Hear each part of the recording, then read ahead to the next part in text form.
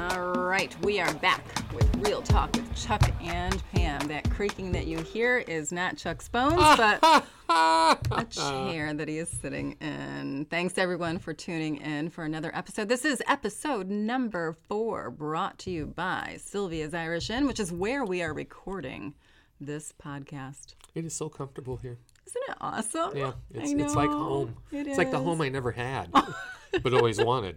Right, and it's at Christmas time. This couldn't be any more beautiful. Absolutely gorgeous. Sylvia really knocks herself out. She does. And we're going to knock ourselves out today as we talk about Bombshell and Star Wars: The Rise of Skywalker. Do you like how I do that? You want me to do sound effects too?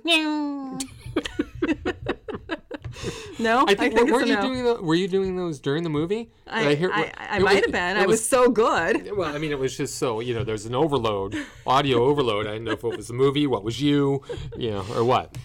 It's all good. So let's go ahead, since we're talking about Star Wars. Let's knock it off with Star Wars. You bring it home. Episode 9. I remember when these first, that's what it says. Okay. It's what it said. I remember when these films first came out, there was, talk that George Lucas had fashioned 3 trilogies, and that the first 3 films were the middle trilogy, and, it was all going to be this epic thing. And then he denied that other last trilogy existed, and apparently it didn't exist because once Disney got the Star Wars rights, they brought in J.J. Abrams and Rian Johnson to fashion these last 3 episodes for the final trilogy of the Skywalker saga.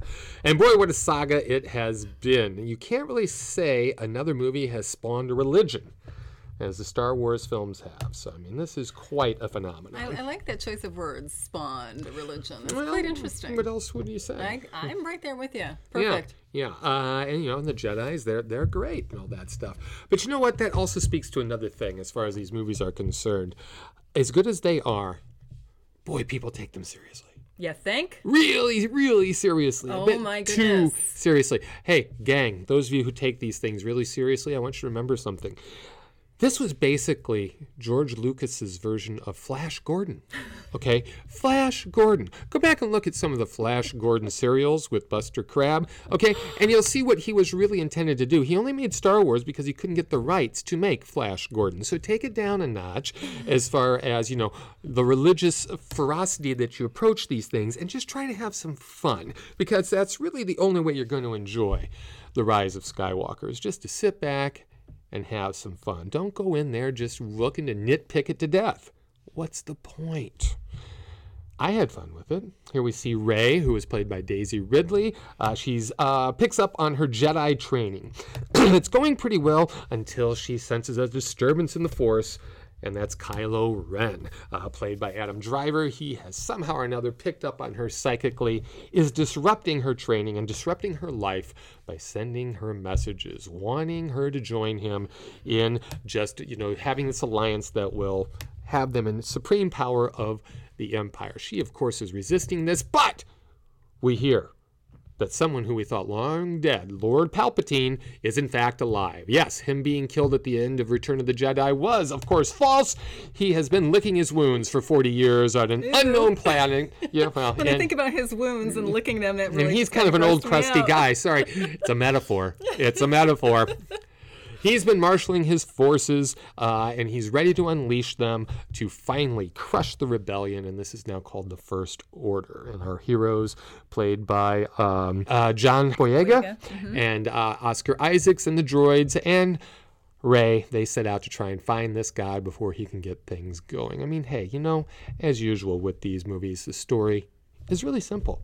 And it's the same story every time. Oh, it absolutely is. You got to go out and find the thing to get the place, and then there's the world. To save the universe. The galaxy, Galaxy, universe, and also there's always a climactic battle, and there's always a thing that they got to knock out or destroy. They have to find in order to get the thing, to destroy the thing. So quit nitpicking on the story. The story is what the story is. But I will say this: there are some nice surprises along the way.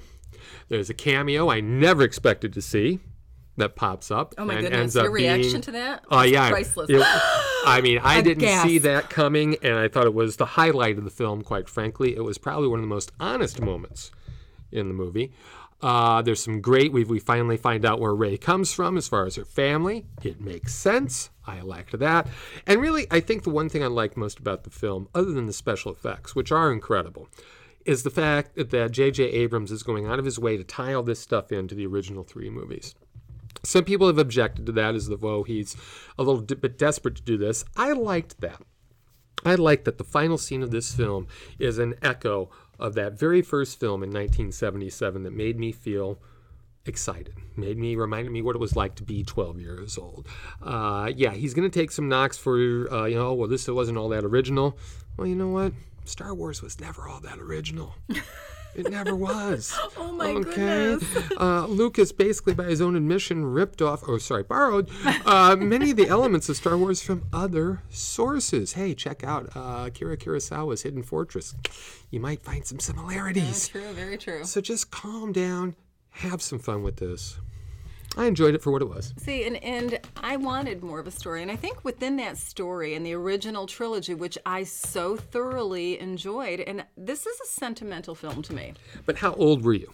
I was 13, 14 years old. First release movie I had ever seen in my entire life. This is where I grew up in upstate New York. We didn't have a lot of movie theaters.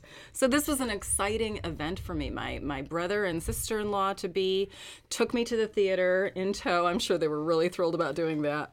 And so this was a really special movie to me. And the special effects at that point, at that time, were pretty incredible. So when you hear, as you say, that echoes back to that time period, when you hear that that they do in the jumping of through the light force or the light years or whatever it is. Light speed skipping. Get it right, lady. All right. So light speed skipping. It'll be in my new vocabulary. It just beckons back to that time period where it was magical. And what was really magical about those films is the chemistry among the characters, the humor, the humanity, and the caring that we had for these creatures and these people as well. And that is where this one lacked 100%. It did not have the charm of Han Solo, even though Oscar Isaac's character tried to replicate that. Horribly miscast. It just wasn't there. Yeah. So you agree with that? I agree with that because then if you remember, as I said, the moment that I felt was most human is a direct echo to the first film. Right. So you're right. Yeah, these new characters just haven't done it for me. No, there's no connection there whatsoever, and they are the majority of the film, which is why it is lost on me. John Boyega, who plays Finn, all he did, he had one note to play throughout the entire film, and that was to pine for Rey. That's all he did for the entire film. I think he also was allowed to be worried. Oh, okay. He was worried and a few pining. times. I think yeah. So. That is where this film failed for me, and I did not like the end.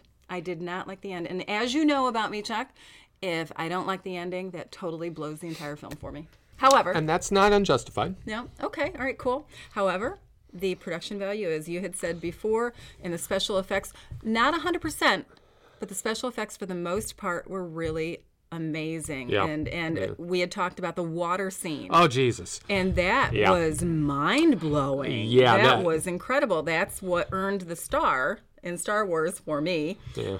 But there were a few scenes where they were fighting, and I felt like there were little kids on a playground going, jing, jing, jing, jing, jing, jing, with their little fingers pointed. And I felt like that was all CGI. Of course it is. I know, but you shouldn't feel that you're watching CGI. You should feel that they're really ducking and avoiding being hit. And I'm really wondering, why don't the stormtroopers upgrade their outfits a little bit and get something that actually... So they can camouflage? No, maybe that would be a good idea, but maybe even to repel the ammo that's coming at them nonstop. And man, they are really bad shots. Really bad shots. You know what? And I have a solution to that, and I'm surprised no one has ever mentioned why they're such bad shots. Because they can't see through their helmets? There's that, but also you have to remember from Attack of the Clones, Episode 2, we find out that all these stormtroopers are cloned from one source. Somebody with bad vision was cloned. No. But the more you clone something, the less effective your clones are going to be. So if this is the second or third or fourth generation of clones being stormtroopers, of course they can't shoot anything. So how does that explain Finn? They also had to eventually recruit because, once you wipe out a Death Star or two, really hits your ranks. Okay. Really bad. Really bad. Thank you for explaining that. Yeah, no problem. I appreciate that. So overall, would you say that this is a great culmination of Star Wars and recommend it? Tell me. Yeah, I think it is. I think it ends as well as it could.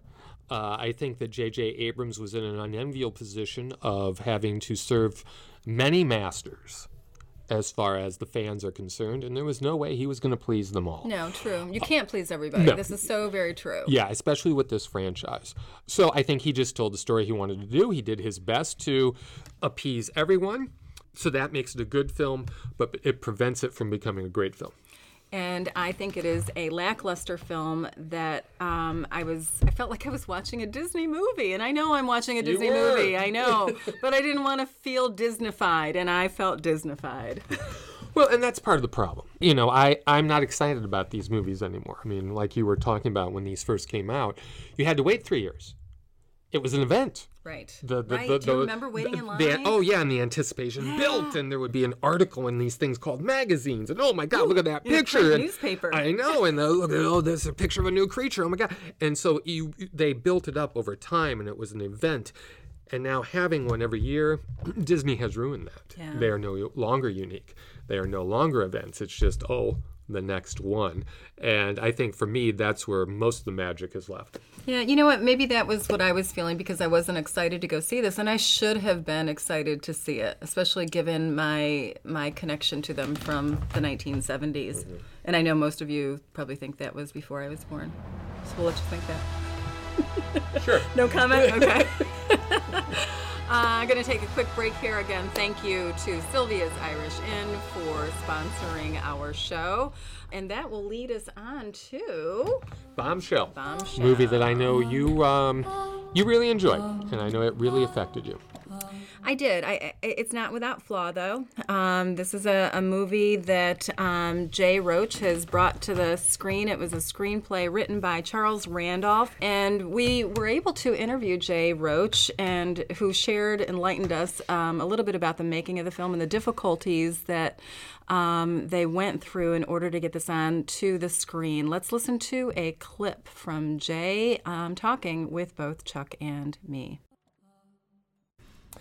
I was wondering if you could talk about producing this film and the difficulties a film of this sort with this type of budget has nowadays as far as getting on screen. It's tricky making dramas these days. It's tough to get the studios to take them on. There's so many other things they can make that make them more money, but I'm incredibly grateful to Braun and Lionsgate. Braun financed the film after it had fallen out. Our financing had fallen out right before we started shooting. And Aaron Gilbert at Braun just saw it as something really important. It's almost like he acknowledged that it was a much greater risk than usual, but he just said, I'll cash flow it and maybe we'll find another studio. Hopefully we'll find it. Within 72 hours, Lionsgate jumped in too. Both of them took a huge chance. I credit my co-producer, Charlize Theron, for helping pull it back together. We had such a great script, an incredible cast, all in place to shoot, and 2 weeks before we started shooting, it all fell apart. And she just said to her reps and to anyone she could get a hold of, we can't let this stop. This has got way too much good going for it. And I joined in and we pitched it to a bunch of other places.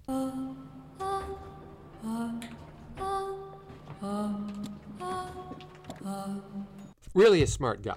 I really enjoyed this conversation we had with him.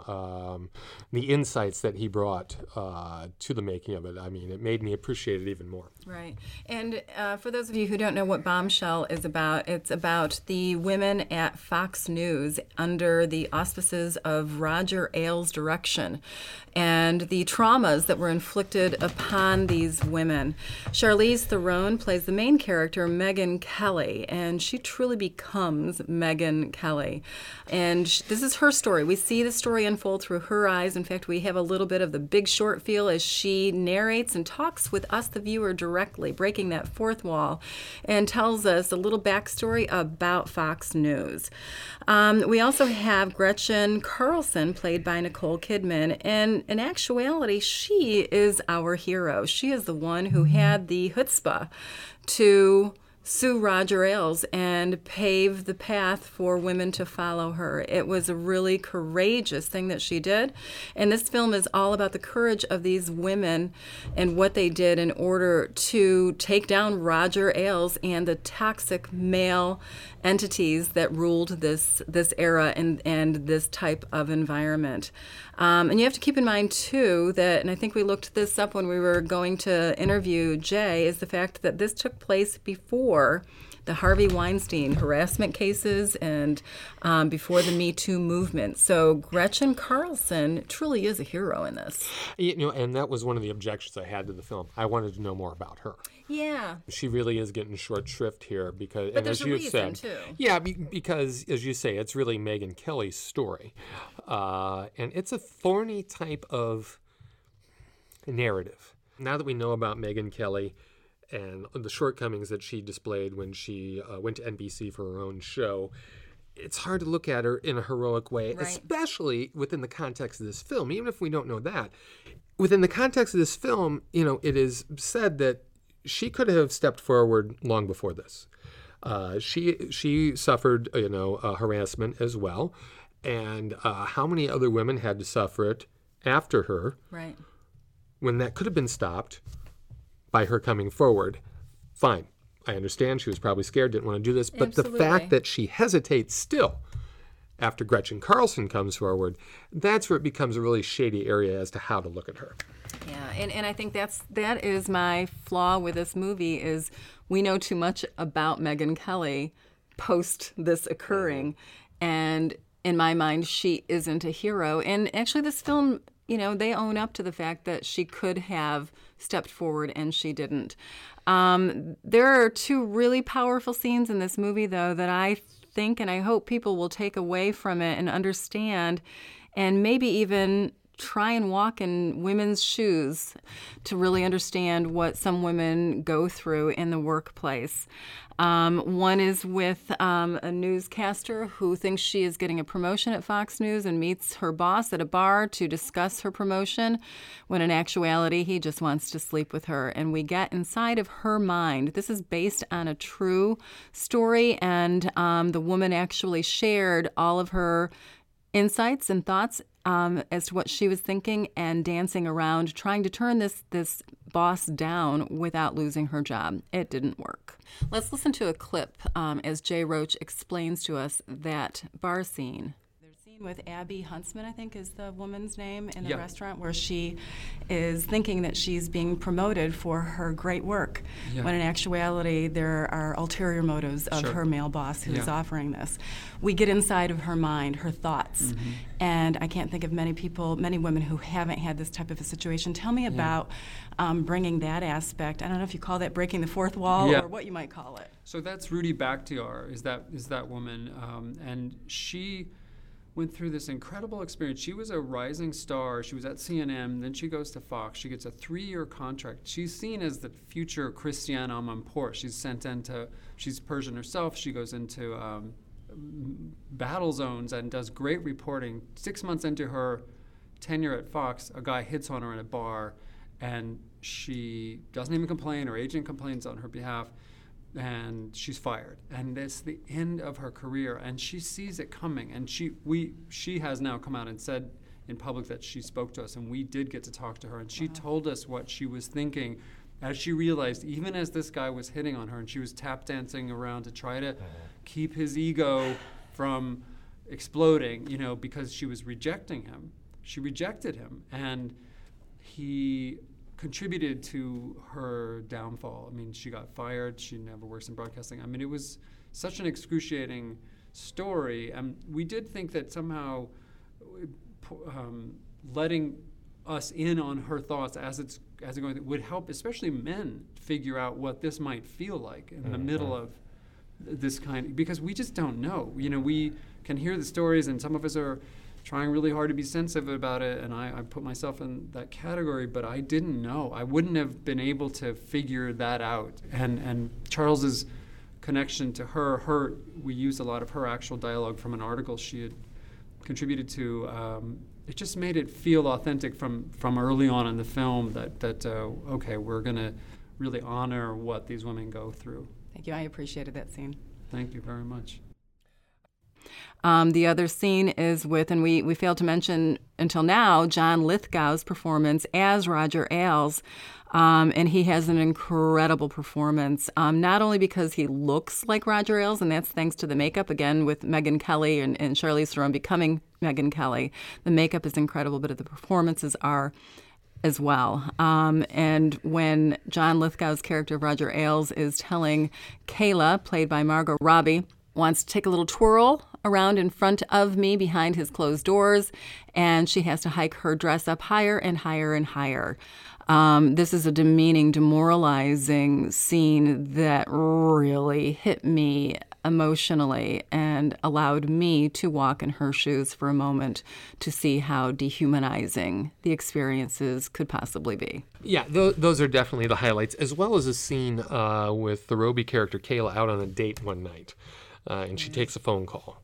And it's from the Kate McKinnon character, a lesbian who happens to be a Democrat who's working at Fox News. So she really has to keep her head down. But discusses with her, Kayla, that Kayla decides she's going to speak out as well. And the devastation that Robbie displays there really drives this home as well. I like this movie. It didn't have the same effect on me as it did on you. Maybe it's because I'm a man. Maybe because I don't have a daughter. I'm not quite sure. I was entertained by it. I was engrossed by it. The performances, as you say, are incredible. Theron, there are times when you think you're actually looking at Megyn Kelly. Right. It's eerie, the transformation. So I liked the film. It just didn't have the impact on me that I was hoping it would. So this is one that I think you'll enjoy seeing. I think it's a riveting script. I think the performances are incredible. I am guessing that there might be some Academy Award nominations from this film, possibly with makeup and maybe even performances.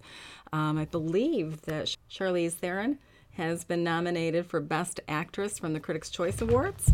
I believe so, as well as Margot Robbie in the Best Supporting Actress. And I believe they also were nominated for Golden Globes in those categories as well. So we might expect a little bit more for the Academy as well. Definitely. That brings us to the next portion of our show, and we're going to talk about, streaming is really difficult to get a grasp on. And if I'm saying that and we are inundated with movies, how does everybody else feel? I'm sure it's really difficult to sort through everything and find some decent films to watch via streaming services. So we thought we would break it down for you and give you a few things on Amazon, Netflix, and Hulu, some of the major players that are out there right now that people have subscriptions to. Obviously, the big dog in this fight is Netflix. With 160 million subscribers, they obviously are the leading streaming service amongst all of them. And to Netflix credit, they don't just sit on the money that you contribute to them every month. They go out, they finance films, they buy films, and their catalog and their library is extensive. New films that are streaming on Netflix now include The Two Popes, which I think we'll be reviewing in an upcoming episode with Anthony Hopkins and Jonathan Pryce. The Irishman, which is on both of our top 10 lists this year, with Joe Pesci, Al Pacino, and Robert De Niro, of course. The Body Remembers When the World Broke Open. Two unlikely characters who meet. One woman is pregnant and is being abused by her significant other, and she is in dire straits. And a woman on the street who is in a much better circumstance befriends her. The two have an interesting connection and conversation, and things devolve and evolve in ways that you do not expect. Right. Great animated film that's out there now, Claus. New take on the Santa Claus legend. This is one that you and your kids should sit down and watch. It could very well be one of those that you go back and watch every year at Christmas. It's a old traditional hand-drawn new animated film, but in using that old technique, it is simply gorgeous. The attention to detail that's there It is really neat. It's a fun movie. Sixth Underground. Have you taken a look at that one yet? Have not. Action film with Ryan Reynolds. This will be the first of 2 action films that he has coming out on Netflix this year. I took a look at it. It is all action. That's what I felt from the preview I saw. So I guess if you're looking for action, this is it. Well, of course it's all action. It's Michael Bay. Oh, I didn't realize that. That explains everything. Going on to Hulu, the other streaming service. We've got a couple of interesting movies. One, Diane, with Mary Kay Place, about a woman who lives a quiet life in Pennsylvania. She's trying to make up for some past sins. She has a drug-addicted son to deal with. This was on my top 10 list. Seek this one out on Hulu. I really liked it. And a couple of other ones that I would highly recommend. The Missing Link. Oh! And that's a fun animated I love that movie. It's a lot of fun. Great movie to watch with your kids. The Tomorrow Man with John Lithgow, and a totally different performance in this one. With Blythe Danner, John Lithgow plays a man who is a prepper and is also trying to date. The two of them go out together, and their relationship is a very unique one. Booksmart is also there. Yeah, I saw that again recently. The directorial debut from Olivia Wilde about 2 high school girls who've been really, really good the 4 years of high school, realize it's been all for naught, and try to catch up on just being bad for one night. There was a scene there where I laughed and laughed and laughed. It had the funniest moment of any movie I saw this year, and it's really much better than you might think from the description of it. The Nightingale. This is an incredibly tense movie that tackles a lot of horrific situations, including colonization, genocide, and rape. Not for everybody. Great performances by a new young star, but watch that with caution. And then on Amazon and iTunes, there's a couple things worth your time. One of them is The Report, which I think broke onto your top 10 list. Adam Driver, a fact-based story about the guy who, at the behest of Senator Dianne Feinstein, delved into the torture techniques being used by the military during the Iraq War, and all that he found about what was being done and the results of that. A 7,000-page report that is put on the shelf and no one wants to hear about it. It's about his battle to get this thing heard. Fascinating, infuriating film. Right. And we've also got One Child Nation, which is a documentary about China and their law stating that you could only have one child. Something that I had not written down was The Aeronauts. That also. Oh, yes. Yeah, the great fact-based adventure film with Eddie Redmayne and Felicity Jones. Reunited from the Theory of Everything. About what would we call them? Weather people? She is a balloonist. She's a balloonist, and he's a first meteorologist ever. Yes, they're going up into the sky in this balloon to see how clouds work, how rain works, and how the weather works. Right. And it's visually, it's really a lot of fun. It is. I would highly recommend taking a look at that one. That's streaming, I believe, that comes out on the 20th. Yes, that's true. Yep. So there's a ton of options out there. I know many of you have a little bit of extra time around the holidays. So there are more than a few things to check out, either to go out to the theater or from the comfort of your own home. Very good. Thanks so much for listening to another episode of Real Talk with Chuck and Pam.